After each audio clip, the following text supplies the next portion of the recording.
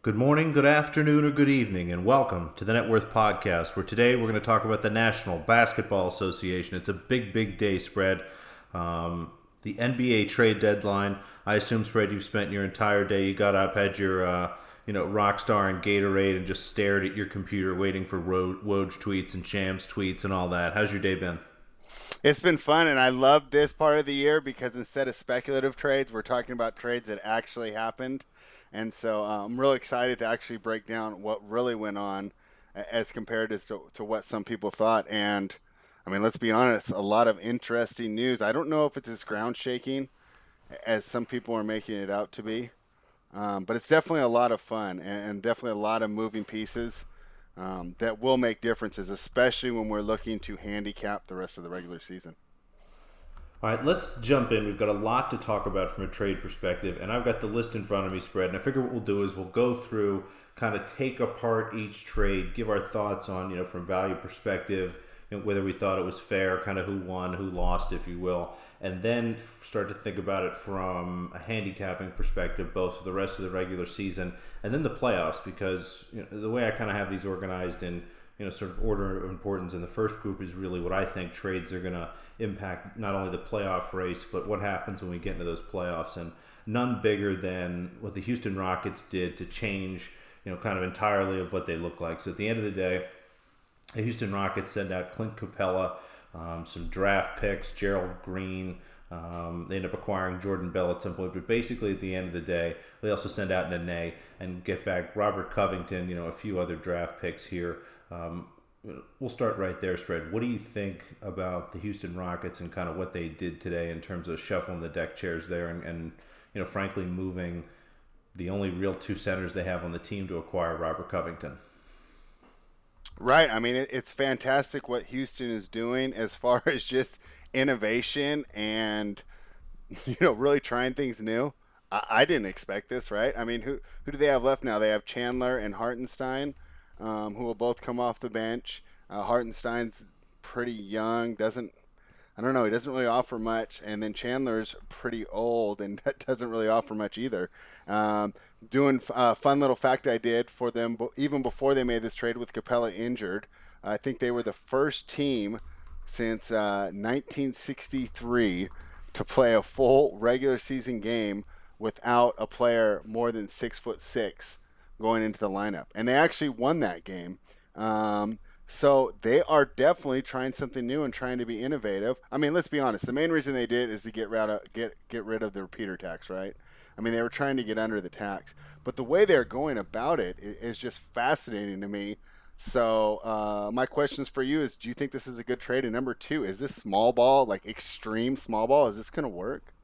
I don't know if it's good. I don't know if it's bad, but I know that it's incredibly fascinating.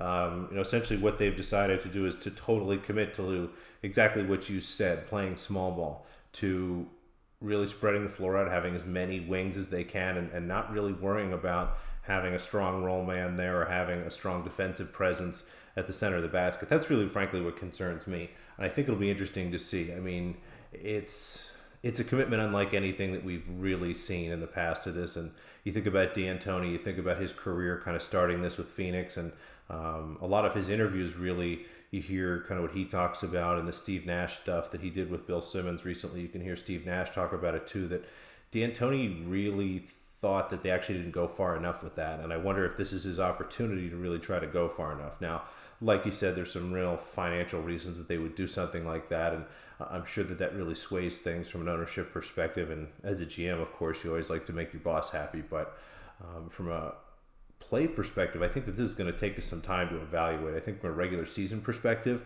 this makes the Houston Rockets one of, if not the most fun teams to watch the rest of the way. I was tossing around in our chat, and some people talked about this. The total today, they're playing the Lakers tonight. By the time you hear this, the game will either be started or probably over at this point. But the total is 238. I think it opened at like 235 or something like that. Actually, let me see where it did open. But I know that there's been some action on the total there. I mean, I wonder if this is the last time, Spread, we see a total for a Houston Rockets game as low as 238. What do you think about from a gambling perspective for the rest of the regular season? How does this change and affect your opinion of the Houston Rockets? Let me just jump in real quick because you talked about D'Antoni and how he changed the league. And I just wanted to point out, I think this is actually the direct result of a change that Doc Rivers made, and that was we're not going to attack the offensive glass anymore. I don't care. It's not worth it. I want you guys to get back and protect the 3 point line. Right. And so now, how many uncontested defensive rebounds do we see? And, it's one of the reasons when I didn't necessarily think that Westbrook's triple double was as impressive as Oscar Robertson's. Not that I watched it, but the number of uncontested defensive rebounds in the game, and you're better with numbers and how to find this stuff. I'll bet you uncontested defensive rebounds has gone up 50 to 80% over the past 3 to 4 years, as other teams have copied Rivers and just decided, you know what, the amount of times we get an offensive rebound and get the putback and get a score is much less than the number of times that we're giving up open looks in transition. So we're going to get everyone back. So now, this is the logical counter to it. Another interesting aspect of it is, are they still building to beat the Warriors? Right? I mean, it's just funny because it's a small ball lineup that actually would be pretty good to counter the team that they went against last year. But going against the Lakers, who are now, arguably the top gun in the West, it doesn't seem like it's a lineup well suited at all. And that's why it's awesome that we get to see it right away tonight. How they're going to do. I already tried to hit Anthony Davis over rebounds like as soon as the prop came out. I guess that kind of transitions into your question about the playoffs. I really have no idea what to make of it, and I can't wait. I think this is really the most fascinating game on the schedule tonight because the Lakers are pretty much the prototype of how this could all go wrong, because they can throw McGee, Howard, LeBron, AD out there, and I can't see how the Rockets are going to be able to get a defensive rebound if they crash the glass. Have you kind of thought about it from that perspective yet? From a matchup perspective, I wonder if somebody at the Houston Rockets knows something about the Clippers and about the Lakers that maybe we don't know in terms of their big men, in terms of their ability to be effective in the post. I wonder if they think that the guys that they have can really slow down Anthony Davis and LeBron James enough on that end to make up for the fact that on the offensive end it's just absolutely the most amount of space they can make for Westbrook to slash to the basket, for Harden to do what he does, for Gordon to float around and find spaces to get quick threes and things. So I wonder if what essentially they're deciding to do is, we're going to score 130 points every night. We just got to keep them from getting to 120. And you have to wonder if that's kind of what the plan is. I think that's, to me, what's going to be most interesting. I think that's why I'm glad that this is happening now, because it's going to make the next couple months of basketball really interesting. It does make the Rockets, for me, a must-watch, because I just need to see how this all looks, what it can do. I think tonight against the Lakers won't be too much of anything to consider. I'll watch a little bit of that and just try to look at some of the statistics when the game's over, see what the pace looks like and things like that. But they're going to be a really fascinating team to watch the rest of the way. And from a bigger picture perspective, Spread, assuming that they can find a way to get some big man in terms of like a buyout perspective, or even maybe if they don't, I don't know if that's as important to you. So, assuming that is important, they're able to do that. What do you think about them, again, in terms of being a championship contender? Are they a team that you think can contend with either of these LA teams in a 7-game series? No, not anymore. I think the Lakers will be their biggest problem. I actually think they can cause problems for every other team. Gobert, I'm not really too worried about in a Jazz matchup. I think Houston can definitely outscore them. Because, that's their strategy, right? Is that the most D'Antoni thing ever? Is to outscore them. Denver, I think they would definitely struggle with Denver. Denver likes to run the bigger lineups, too, with Plumlee. And we'll see if Millsap ever comes back. Boy, has he just kind of been... He was supposed to come back pretty soon, and it's been over a month now. Los Angeles, I don't think they have a chance. I think that's why I think the size is going to kill them. The Clippers are not that big, but with the addition of Morris, that's going to be tough too. So I really think they're punting on this year almost with this move. And if it works out, I think it would be incredibly exciting. I just don't really have high hopes for it. Yeah, again, I don't see them as championship contenders. At the beginning of the year, I thought that they might be. I thought that that could be a fun team to look at and see what they were capable of. But at this point, unless they do something really interesting. But again, I think what this does is maybe gives them a higher ceiling, a more interesting ceiling. If this does all for some reason somehow work out, which again I'm not obviously I'm not super optimistic about, but we'll see. I think again they put themselves in a position where they have a little bit of higher ceiling, but at the very least they're going to be a lot more interesting for the next couple weeks. All right, Spread. Any other thoughts on the Rockets? Yeah, just I do think that it's pretty cool that they're rolling the dice, right? Because I didn't really have high hopes for them to beat either of the LA teams before the trade was made. And rather than just doing what every other team is doing, I mean, they're really going for it. So I do think it's fascinating, and I think it's part of the things that makes the NBA fun. Even though I don't necessarily think it's going to work, I think it's cool that they are willing to try something that, like you and I are just sitting here like, what are they doing? Like, how is this going to work, And the fact that they have the stones or whatever you want to say to try it, I think is really cool, even though I don't think it's going to work. All right, the next trade that I have here on. Well, do we want to go over the other aspects of it? Because I think Capella to Atlanta is pretty cool.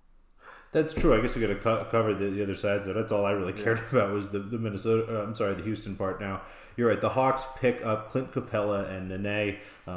Nene might be a buyout candidate. He's wonder if he gone. actually ends up right. So I wonder if he ends up back with Houston anyway. Capella slides next to John Collins, and their starting roster is going to be those two guys: Trae Young, Herter, and I'm sorry, I can't think of the fifth guy there. Is it Hunter or Garland? I can't remember. Who's on that there? It's whoever's healthy. Yeah. All right. So I guess we'll start with you then. What do you think about that move? Is that a good acquisition for Atlanta? Does he make sense next to Collins? Yeah, I think it's fantastic. He makes great sense for Atlanta. Pretty much compared to the free agent market and what it's going to cost, I think it's a great deal financially for Atlanta. They're not necessarily a free agent destination, so it's not like they were going to get a big name. We all know that this is the weakest free agent class in years coming up this summer, and I think they did a great job to get a player and really keep Trae Young from thinking about leaving already, right? Because he's already got to feel it, right? He's dropping 38 and getting 10 assists, and they're losing by 15. I think that he's going to look great in the pick and roll with Trae Young. I think he gives them the rim protection that they need and takes Collins out of having to have the main duties of that. Now Collins can slip in as the small ball five and run a nice, decent 10 minutes with there and kind of mesh it into another trade that we probably won't spend too much time on. But then Dedmon grabs the other 10 minutes, and I think you have a pretty interesting lineup. And, the Hawks were a team we were high on preseason. Didn't live up to expectations, but I like that they're continuing to move forward, and I like what this front office is doing. I think they saw a time to take advantage of, okay, Houston's trying to get out of this salary, right? They don't want to pay the repeater tax. It's pretty obvious. And honestly, I don't blame Houston because I don't want to pay a repeater tax when I'm probably not going to win the title anyways. So I think they actually saw a great opportunity and they took advantage of it, and I'm going to be really excited to see that team. I think Capella fits in really well with that team and the timeline of their young players. I think so too. I think, like you said, kind of your late comment there about Houston, about that being a trade for next year. I think this is a trade for next year in terms of Atlanta. I think this is, like you said, they were looking forward to next year. I think they were going to look for a player like this, and they saw an opportunity to pick them up, to pick up a guy that they like, frankly, before they had to go into the offseason. And I agree. I think the fit's going to be interesting. I think that him and Collins can play together, given some of Collins' shooting. Capella's obviously defensively really good, and that could be a really interesting pair for them on that end of the floor. Help really cover up a lot of what Trae Young struggles with on that end of the floor. So, an interesting acquisition for the Hawks, that's for sure. And I think we'll take the Minnesota part of this, and I'm going to hold this until we talk about Minnesota later. How's that sound? Yeah, that's fine. I mean, I don't really think it's much. Although, one thing I know we're bouncing all around. Give me real quick. I actually don't have a lot of opinions, but I know that you are much more familiar with them and maybe even a bigger fan. Covington on Houston, is that a good fit? I don't know how healthy Covington is. He's been pretty good all year. He hasn't been fantastic. Given what that roster looks like and what I expect from them from a pace perspective, I'm worried about his body holding up, frankly. But if he can be healthy for them, I mean, he's awesome. He adds perimeter defense, which is something any team needs. He adds 3-point shooting, which any team needs. He's just going to be somebody you can kind of put on the floor. He can guard guys that are bigger than he is. But again, I worry about his body and his ability to hold up. Okay, cool. Yeah, I didn't really have much of an opinion on that. I pretty much would think exactly what you say. And the funny part is when you said guarding guys bigger than him, at 6'6", he's going to be the tallest guy on the floor if they run that lineup without Chandler Hartenstein in there. So he might be drawing some centers and some Anthony Davises and some guys like that. So it'll be really interesting to see how well he does. All right, the next deal that I wanted to talk about, the Clippers add Marcus Morris. They swap Mo Harkless, a first-round draft pick, to acquire Isaiah Thomas, who they've already cut. And then the Wizards get Jerome Robinson for some reason. Not sure how the Isaiah Thomas piece ends up in here, but I imagine it's a salary cap thing. So at the end of the day, the Clippers basically swap Harkless and a first-round pick for Marcus Morris Sr. I guess that's an upgrade. Marcus Morris is better than Mo Harkless. He does a lot of the same things, a little better shooter, a little better from an attitude perspective, and you got to think that Doc Rivers can really coach him and be able to work with him. What do you think about this move? Does this make the Clippers even better than they were? Yeah, right, because he's a better shooter, he's a great defender, and I think I like the attitude that he brings, right? Paul George and Kawhi Leonard can be laid back, right?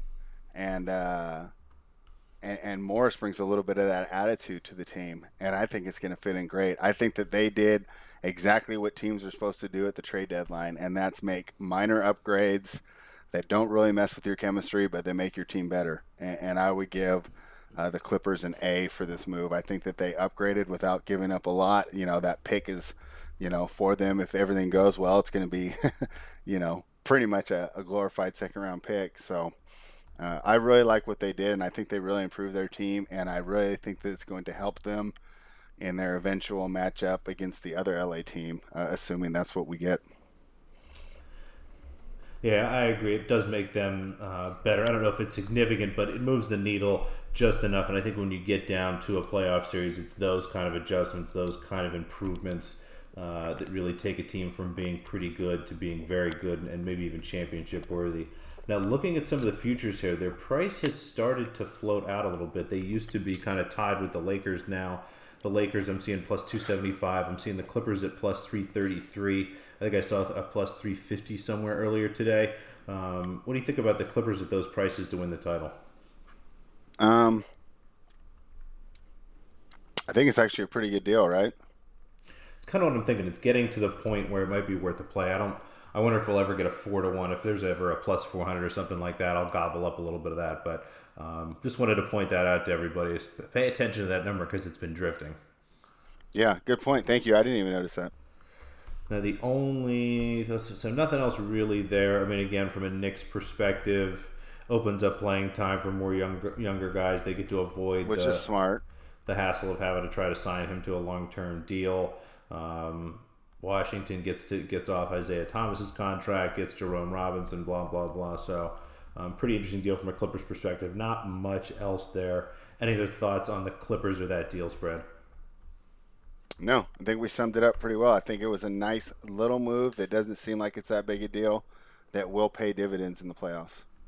Yeah, I don't know if it changes our regular season handicap at all. Does it change your regular season handicap with the Clippers? Do you maybe move them up a half a point or something like that?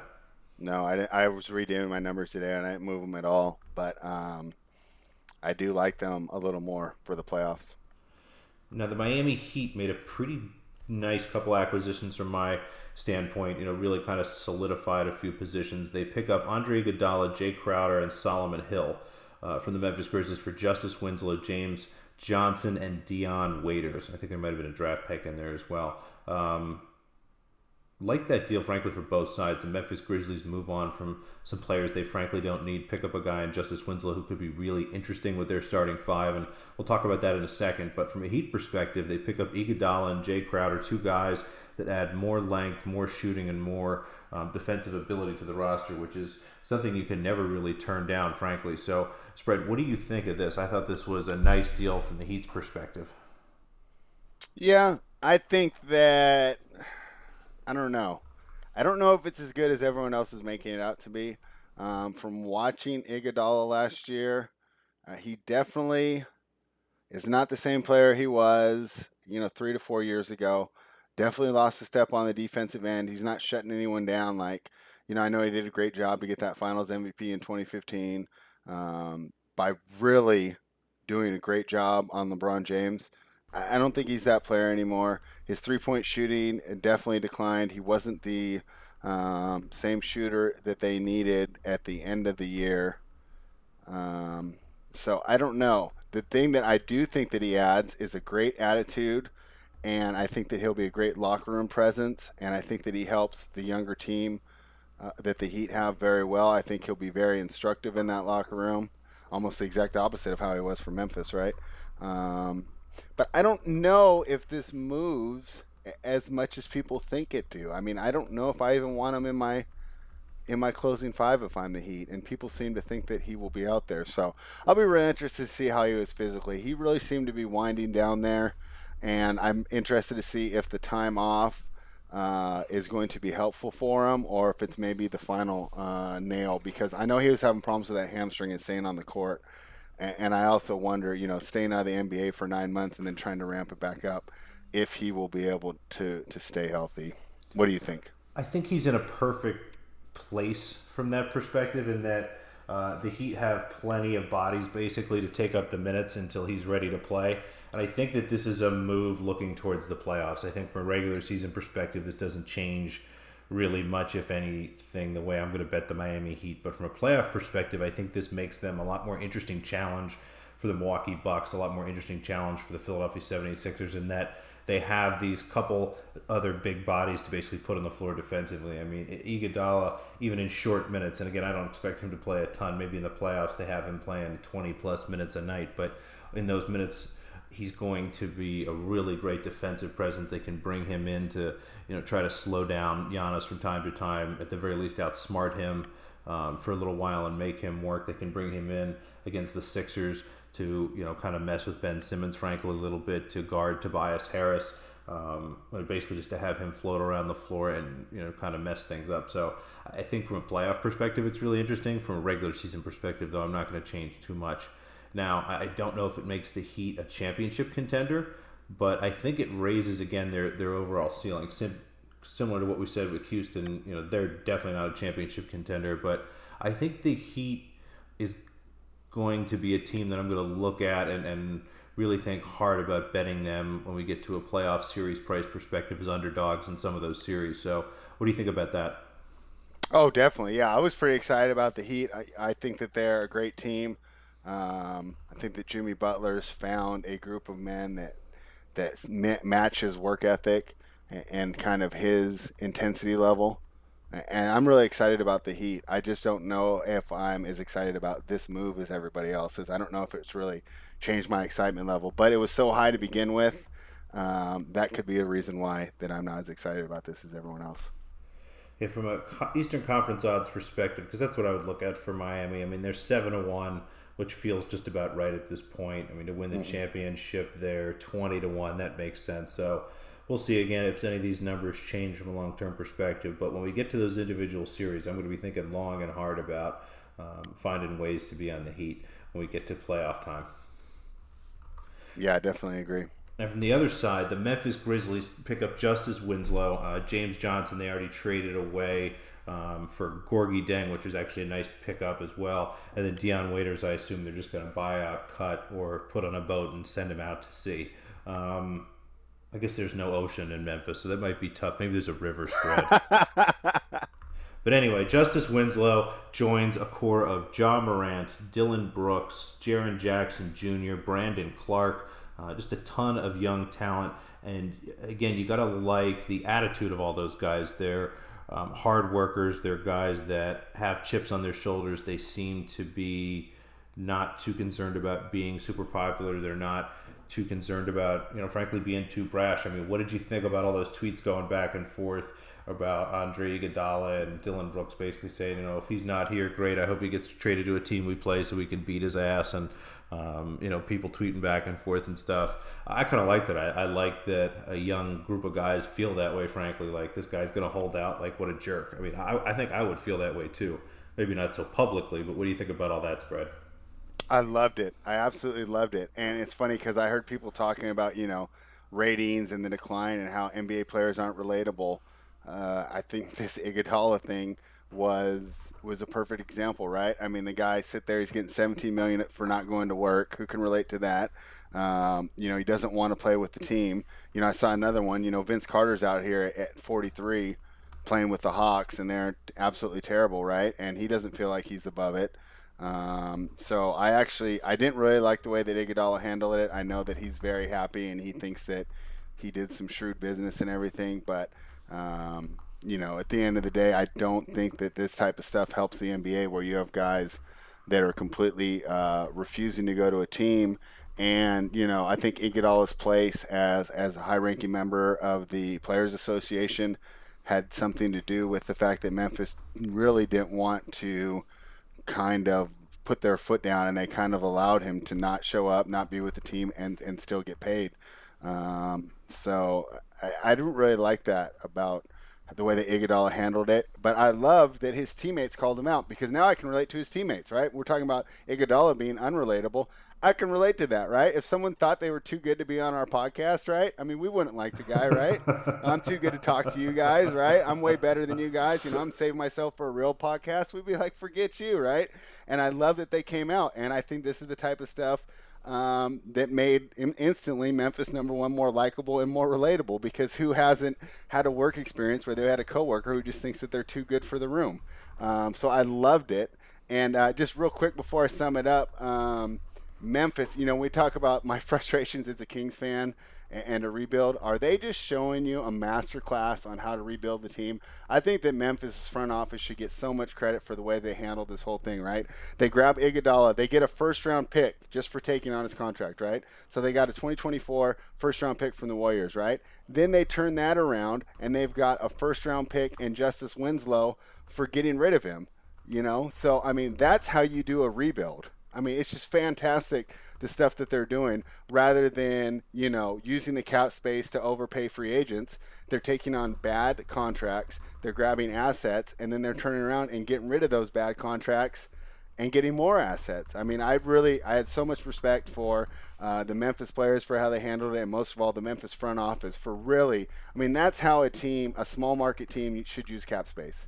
You should use it to acquire assets because we know, right? I mean, Giannis isn't going there, right? They're not getting a free agent. LeBron didn't have a Memphis on his list when he became a free agent, right? They're never going to get a really big guy. So this is how you use cap space. And I really thought it was an instructional for the small market teams on how, instead of just sitting there and going whining like, oh, we're Sacramento, no free agent will ever come here. What do we do? Let's just overpay Dwayne Dedmon. No, this is how you use your cap space. You use it to take on bad contracts and grab assets. So I was really impressed with the way that Memphis's front office has handled this rebuild that they're undergoing right now. Absolutely. I mean, and you look at the way that they just crush these draft picks. Now, right. Ja Morant, that's pretty easy at number 2. But you look at Jaren Jackson. They took him 4th, but they took him over Trae Young. They took him over Bamba, who was highly rated at that time. Colin Sexton was really high then. Trae Young, I guess, is the biggest name there, but to have the ability to take him there. You look at Brandon Clark, the 21st pick in the overall draft, and then Dillon Brooks. I mean, he was the 45th pick. They took him in the middle of the second round. All 4 of those guys, just really, really nice picks from where they were, and that's the tough part. I mean, teams can acquire picks, but being able to hit those picks is what really ends up being difficult. So. Absolute hats off to them. I mean, Memphis has to be at this point the most fun young roster, the most exciting core in the NBA going forward for the next few years. So love to see how these young guys get together and play and gel, and I think they'll be able to keep this core together in a really big way. Yeah. So overall, I think they handled this whole situation fantastically as players and as an organization. So nothing but respect for the Memphis organization on the way they've handled this trade deadline. Absolutely.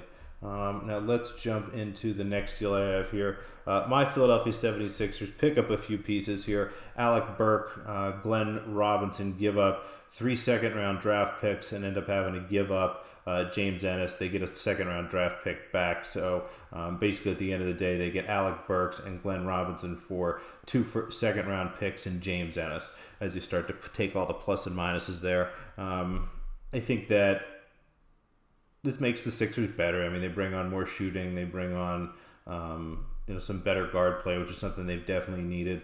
So we'll see how that works and if they're able to use that to space the floor out. But this doesn't make a big impact to me, really, from a regular season perspective, from a playoff perspective. I don't know if this makes the 76ers that much better. I think they still have all the same problems they did yesterday. Spread, any reason for me to be more optimistic, or do you agree? I definitely agree. They had the same problems they did yesterday. And, we can do a whole different podcast on the problems of the 76ers. But I still think it's almost like the Clippers. It's a small move. It doesn't disrupt any locker room chemistry.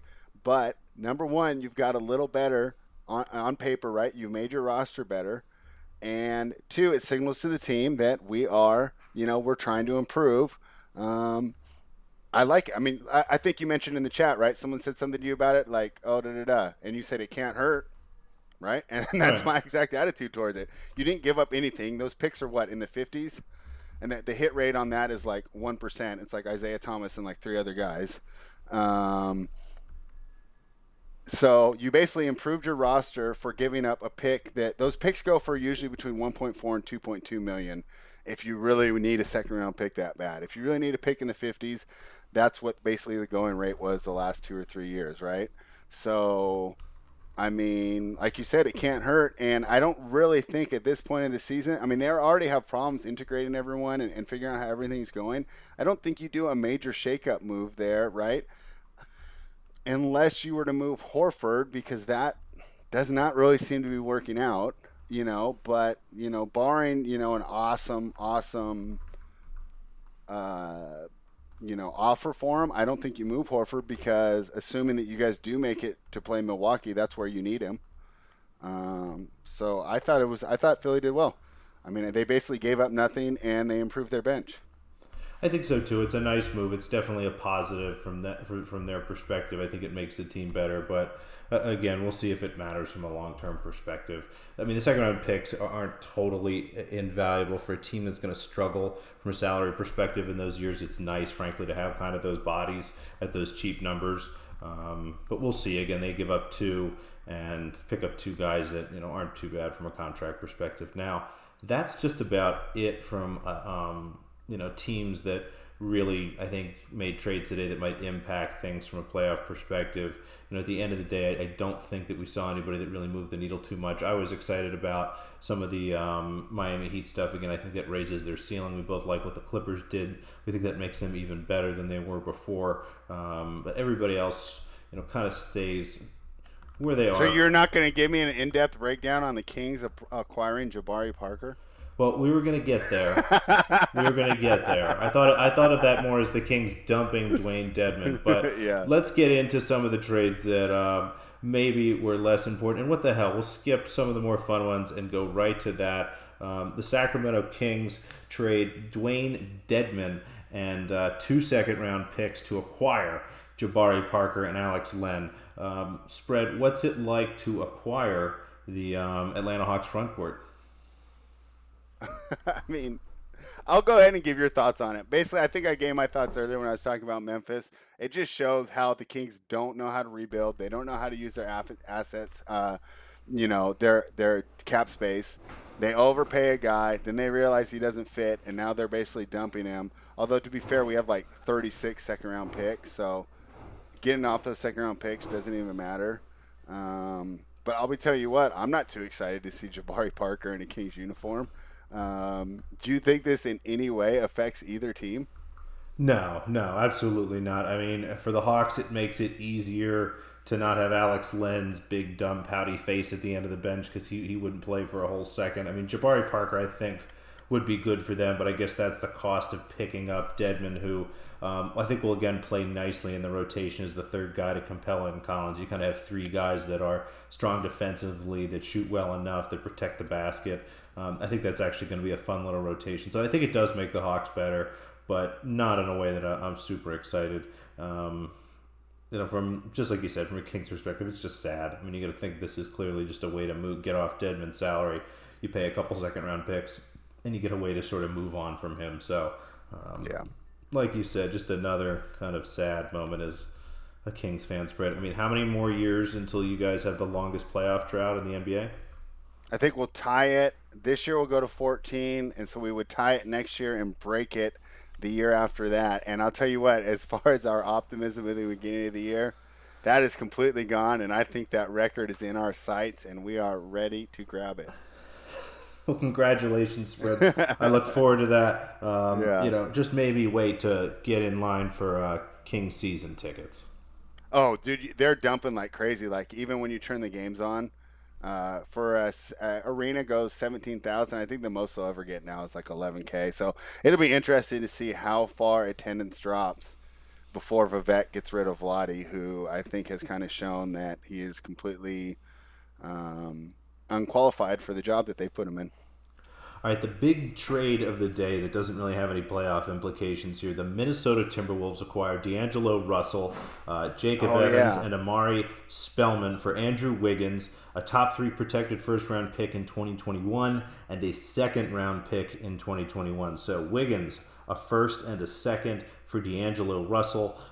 What do you think about that move for the Timberwolves? I mean, this is obviously a move long-term. We've heard kind of whispers of this during the offseason. Karl Anthony Towns talking about he's going to play with D'Angelo Russell somehow and maybe somebody else. What do you think about this from a Timberwolves perspective? Is that the appropriate price for D'Angelo Russell, and do you like the long-term fit of Russell with Karl Anthony Towns? I mean, I think it goes to more to say we talk about mismanaging your cap space, right? So they basically had to give up a first-round pick to get off of Andrew Wiggins, who was arguably the worst contract in the league. And that would be a fun pod for us to do a different time, the actual just worst contracts in the league. But I would put Wiggins up there, and I think he's inarguably one of the top 5 worst contracts in the league. So, it's a tough price to pay. I do like the Russell Towns combination, and I do think that it's nice that they are, they're doing things to try and keep Towns, right? They're not giving up on moving him. He said, hey, I want to play with this guy, and they went out and got him. The price of the first-round pick, though, I don't know. Seems a little steep in my book, but when you combine getting off the Wiggins contract, I think that both teams did rather well here. I think so, too. This deal makes a lot of sense. I mean, from a Timberwolves perspective, it'll be fun to have Russell playing together with Karl Anthony Towns. I mean, defensively, that's a nightmare. But offensively, that could be really interesting, a really fun pick and roll. Wiggins moving to the Warriors is kind of funny. I like the Warriors reloading from a draft pick perspective. That could be a really interesting pick if things go awry in Minnesota, which is definitely possible. And then Wiggins, I mean, is he just like re-upping on the idea of Harrison Barnes? I mean, are they just kind of getting the band back together from 2014, 2015, where it's just going to be, all right, well, next year we've got Draymond, we've got Clay, we've got Curry. We'll find a big guy to go out there, hopefully. I mean, it'll be Looney, I guess, since they did move him today. And then instead of Harrison Barnes, here's Andrew Wiggins. And, roll that out there and see what they got. I mean, he's endlessly talented still. From time to time, he does things that are just absolutely impressive. He's kind of like Jeff Green 2.0. You just don't know what he's going to do from night in to night out. But maybe they find a way to motivate him and do something interesting things with him. But I just see this as kind of the Warriors as acquiring someone that looks a lot like Harrison Barnes to them, and someone that they look at and go, all right, well, let's put him in there. Defensively, he's good. He seems to be comfortable not shooting a whole lot, and he won't have to on this team. So maybe he'll thrive being kind of the third, fourth, fifth banana instead of having to be out in the front like that. Yeah, and actually, it's not too bad in reality, right? Because he's not going to have much of an offensive workload. Assuming that he commits on the defensive end, he can be an average to above average defender. And also, this is similar to the Rockets. This was key, and I know it sucks to lose Spellman, but that gets him under the tax now. And now I don't think that they're going to hit the repeater tax for next year. I'd have to double check, with Duncan and LaRue, the guys that are the salary cap gurus. But from what I was reading, I think this gets them out of the repeater tax, which was huge for them Yes, yes, because, yes, yes, it does. yeah, and isn't it like that their fourth year in a row, and doesn't it kind of like They're at the point where it incrementally? starts to have really even more compounding problems. I think that's part of the reason Houston wanted to get out as well, because it does get to be Yeah. pretty burdensome at some point. And if you're not feeling great about your chances this year, this is the year, this is the time to do it. So, a really good move for Golden State, I thought, going forward. I didn't love the fit there with Russell. I don't think that he makes a lot of sense with that roster. So, to be able to move off of him, get some draft picks, get someone that maybe has a little bit of upside makes a lot of sense to me. From a Minnesota perspective, they got their guy, and let's see how that goes. Yeah, I just do you think that first round pick price is a little steep? I just for a rebuilding team to give up what will probably be a lottery pick for Russell, I don't know. Do you like that? I kind of think the Warriors did pretty well there. What do you think? I think it's top three protected. I thought that they could have maybe got some better protections there on the pick, but it's someone that they've targeted over and over and over again, and they moved off a bad contract at the same time. Like you said, the Wiggins contract is not great, and the Russell contract is something you can work with. So to move off the Wiggins contract might be worth a pick in that range. And again, it's only one first round pick. We've seen teams put as many as two in here, as well as a young, promising player.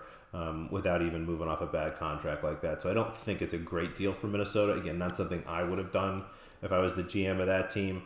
But maybe something you think about again if you're kind of sick of rolling Andrew Wiggins out there every year. I don't think that they paid too much of a tax to pick up Russell on top of getting rid of him. Yeah, I honestly I thought it was a terrible trade for the Warriors till I saw the pick, and then I said, "That's a pretty good pick to get for someone just to take on Wiggins' salary." I mean, they'll probably, if you get the number 5 or the number 6 pick in the draft next year, not as well as having your pick this year, I mean, that is going to be pretty good. So, I actually think it was pretty good from the Warriors' perspective, to be able to get that pick out of them. Yeah, again, that's what I like the most about it from a Warriors perspective. It's a really interesting pick, and you look at that top three protection, and we'll talk about that a lot. I think that's going to end up mattering. I wonder if there ends up being a really good chance of that being 4, 5, or 6 in a draft that might be pretty good. So we'll see how that goes. But I like that trade. I liked it from both teams' perspective. Again, as from a Minnesota perspective, they got their guy. I don't think they paid too much of a tax to do it, and the Warriors, I think, make the team better, get under that repeater tax level, and pick up a couple assets along the way. So pretty good from both sides for me.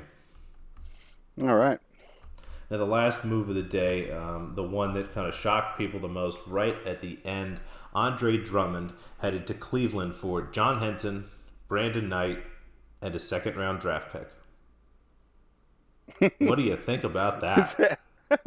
I mean, so what does that? I mean, Before we get to what that means for either of these teams, what I find most interesting about this is I think this speaks volumes about what the NBA thinks of Andre Drummond at this point, how they evaluate a player like him, and their ability to use him and be productive in the way that basketball's played today. Because I think just about any team in the NBA could have beaten this or gotten to something relatively in this realm. I mean, at least maybe added a second round pick for the love of Christ. I mean, this is two players that you're probably going to cut and a second round draft pick for Andre Drummond. Now, I know that you don't want him, accepting that option in Detroit maybe, and again, it's an opportunity to move off of somebody, but my gosh, I mean, what does this say about Andre Drummond and what the NBA really thinks of him? right. I mean, it's just at $27 million for a guy who does post scoring, which, and if we ever do a full Philly podcast, we'll go into this. Um, do you know it's the only player that averages more points per post up than if you take the league average shooting from 3 point range is Joel Embiid. So my point there is just getting any player in the NBA at random shooting a 3 point shot is actually more efficient than Andre Drummond in the post. So you're not getting a lot from the offensive end there, right? The shot blocking and the rim protection is awesome, but at what cost, right?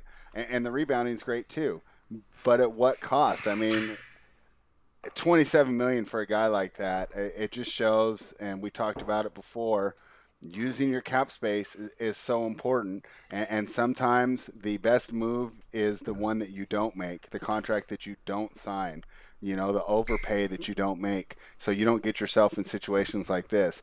Now, to be fair, Detroit got off there pretty easily, right? We just saw that Minnesota had to give up a first round pick to get off that Wiggins contract. And obviously, Russell's an asset too at age only 23 or 24. And if you actually look at his numbers and don't watch any tape, just look at his numbers, he's pretty good for a guy his age, right? So, I mean, they did get an asset, going out for that first round pick. But it just basically just shows, if you sign a guy and you overpay him, you torpedo his trade value because nobody wanted to take on that contract, and it was obvious. And then I think this is also another fun exercise. Where does he go now as playoff contenders where he really moves the needle? Maybe Boston? Maybe? I would think, again, at this price, I'll have to pull up the trade machine right here and try to figure out maybe quickly what Boston would have had to give up. I guess salaries are tough for them, frankly, but you think that they could have maybe found a way to bring in another team to make the salaries work or something like that. I mean, at this price, I don't know, again, if it takes the Celtics and make them championship worthy, but at this cost, I don't think it does, do you? Right? What's their main problem? Embiid eats them alive. It's another body, though, at a relatively cheap price. I mean, from my perspective, it doesn't seem like they really had to give up a lot. But how would you fit the $27 million under the cap? That's kind of what I'm figuring out. I'm looking right now to see. Because you'd have to give up a major piece. Like, what are you going to give up? Gordon Hayward? I mean, it's not like you'd have to get, like, for it to not to matter, you'd have to give up like 5 guys. To get to that $27 million. You just can't match the salaries. Yeah, I'm trying to make that work right now. It's really tough without, you're right, having to give up like a really serious piece. Who's this Poirier guy?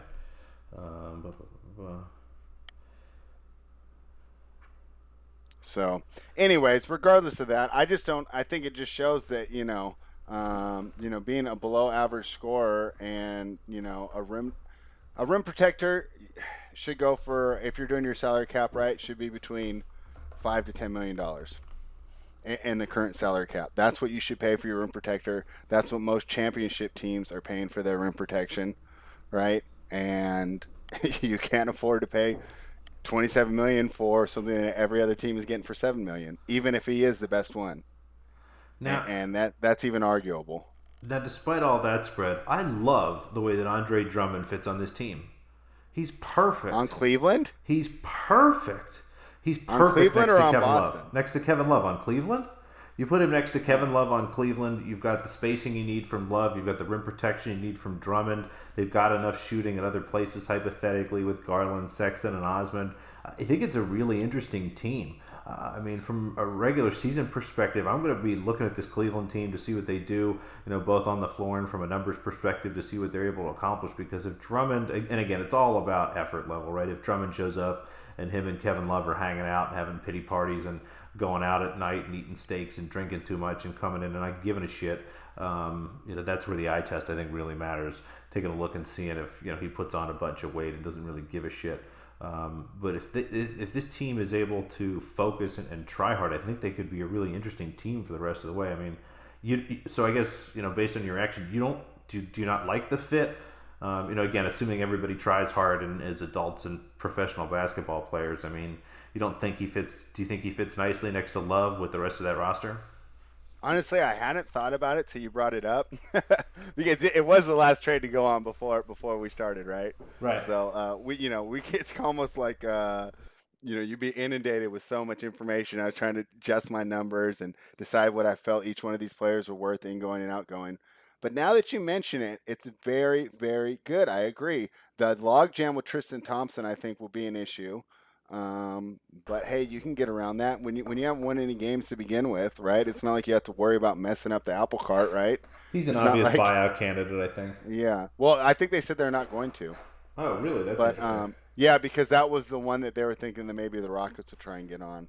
Because I think that Thompson would have, if he did get bought out, would have fit into that Rocket scheme very well. Because I think he definitely has to some where interest. It doesn't slow him down. Well, Yeah. you get to put him on the bench, and he gets to go back to being that energy guy coming off and beating up on second unit. So I think that Yeah. makes him even better. But go ahead. Oh no, so I have another question for you now, and it's how it goes for cap space. Now the thing is, so we all know he's going to pick up the 27 million, right? But doesn't that actually make him kind of an attractive piece next year for teams trying to shed salary to gear up for the good free agent class that isn't this summer but next summer? Because I'm thinking that some teams will want to pick him up and we'll be trying, we'll give an asset to take on his expiring next year because that's a $27 million expiring.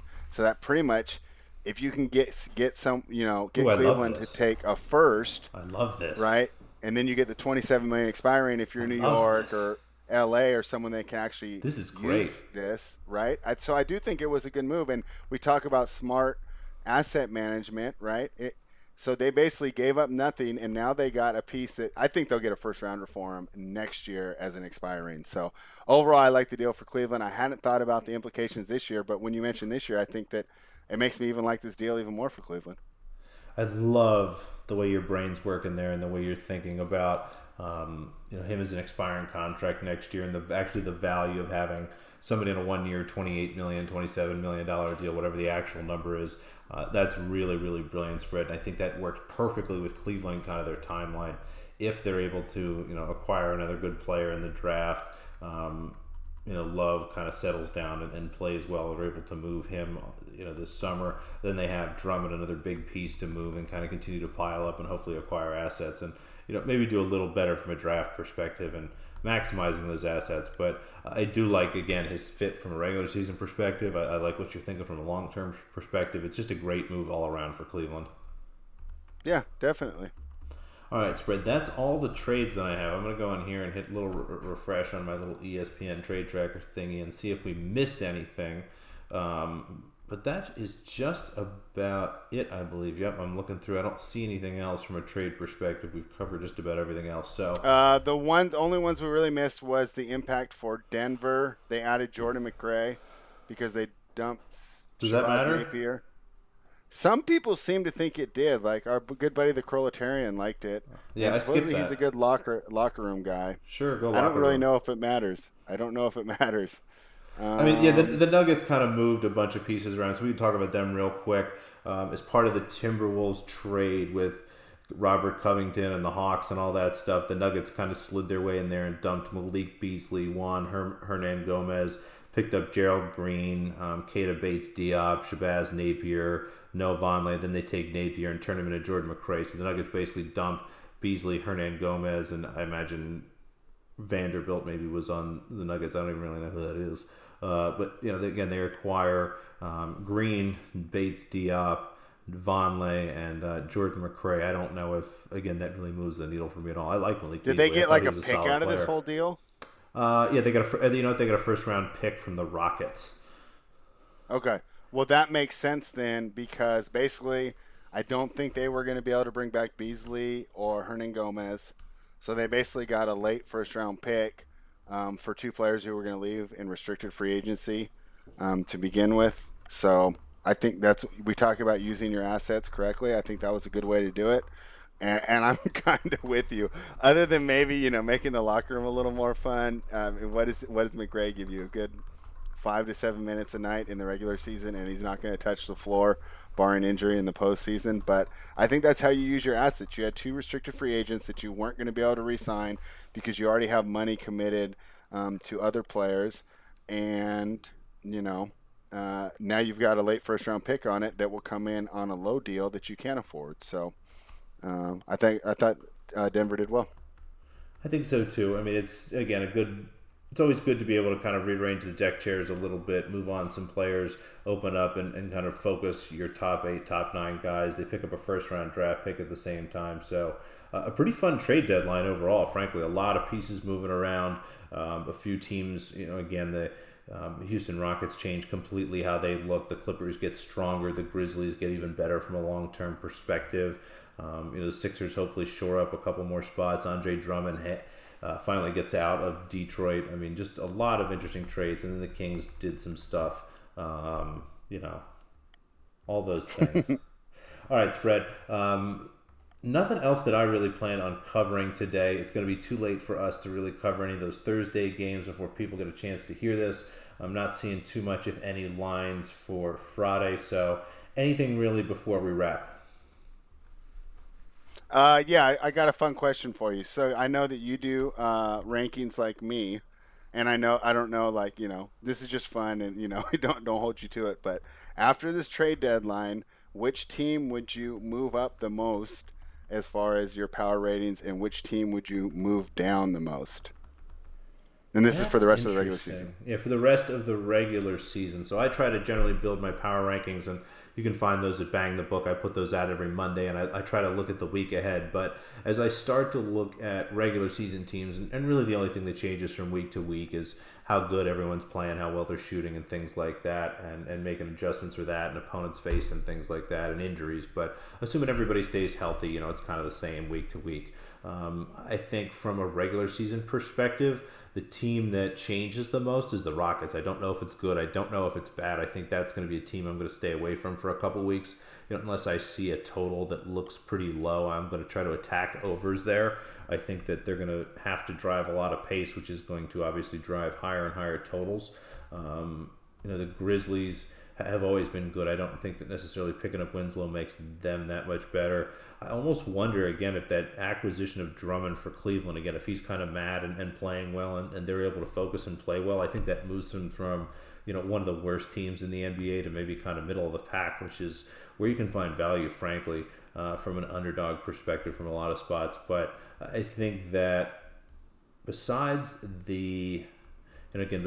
Houston, which is going to take us some time to really figure out what that means, I don't know if anybody's moved the needle in a big way from a regular season perspective. How about you? All right, you can critique mine. So I moved the Hawks up 1.5 points. I think they addressed this is from regular season for the rest of the year. Okay. I think they addressed their rim protection. I think the floor looks so much better for them now. I think that John Collins is going to be a lot more comfortable and effective in his new role. So I really like what they did. And from a downgrade perspective, I moved the Pistons down a full point. I think that what they did was smart because now they should be in position for a better draft pick. And, they got off a contract that they didn't want.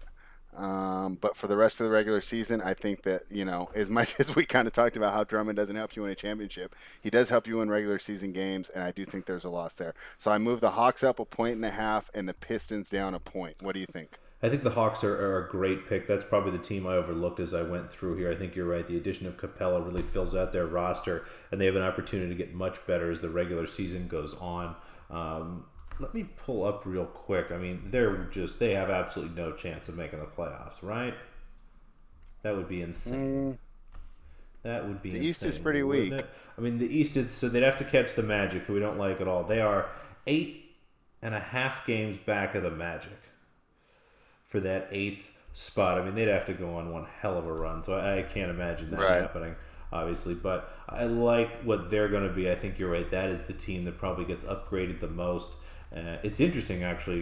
Normally you look at a trade deadline and you think about all the better teams getting better, but we're talking about the Cleveland Cavaliers and the Atlanta Hawks. But I think you're right; those are the teams that move the needle up. Kind of moving down. I think you're right. Detroit. I think the Warriors actually get worse as a result of this. I think that Russell makes things even more. Losing Russell there makes things even more difficult for them from a scoring perspective. I think that Warriors team total unders are going to be really great looks when you get a chance. And there's a chance that Wiggins, meets Draymond Green, and they're hanging out in the locker room, and Draymond Green just destroys him, and just breaks him down to a little, piece of nothing, and he turns out to be worthless. Or maybe he doesn't. Maybe he mans up and grows and becomes better and better and better. But from what you hear about Wiggins and his mental state, and from what we understand about Draymond and his presence, I think that that's going to be a really interesting fit that I don't necessarily expect to go well, even if it does go well. You start to look at, again, what that Warriors roster really looks like. And from a guard perspective, it's pretty rough. I mean, again, all the guys that you're used to seeing that are obviously hurt. They lose Russell now. It looks like their starting guards are going to be actually Draymond Green right now is on ESPN is listed as the starting point guard and the starting power forward. So I don't know if Draymond's going to really play both positions, but you got Damian Lee, somebody named Kai Bowman, Jordan Poole. Curry will be back hypothetically in another couple months. I don't know if he's actually going to play, but they're going to need some more bodies at guard. I mean, if you live in the San Francisco area, you have a pretty good handles, you have nice peripheral vision, good height, nice wingspan. Maybe just kind of go and hang out and see if they're really looking for anything. Because I mean, good lord, the Warriors are going to need some guards. So I think the Warriors are actually probably my biggest downgrade on the day. Okay, and so how much did you move them down? And do you think that my Pistons -1 is right? I think it's actually maybe ends up being a little more than that. I think that team maybe really craters. I hadn't taken a chance. Let me pull real quick here, pull up their depth chart and see what that looks like. I mean, they're going to have Derrick Rose, Sviatoslav Mikolayuk, which seems like we are in the tennis podcast all of a sudden. Tony Snell, Sekou Doumbé, and Christian Wood.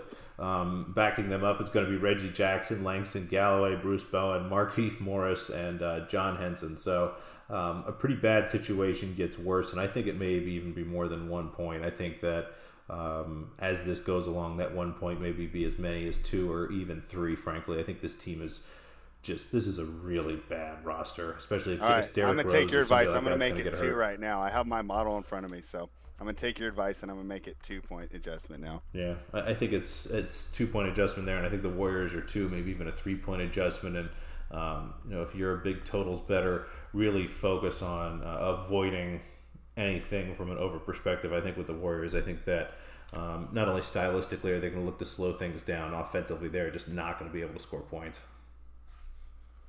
Cool. Well, thank you for your input. Definitely wanted to run those by you because I know that your model is hyper efficient too, so I'm trying to get on your level there.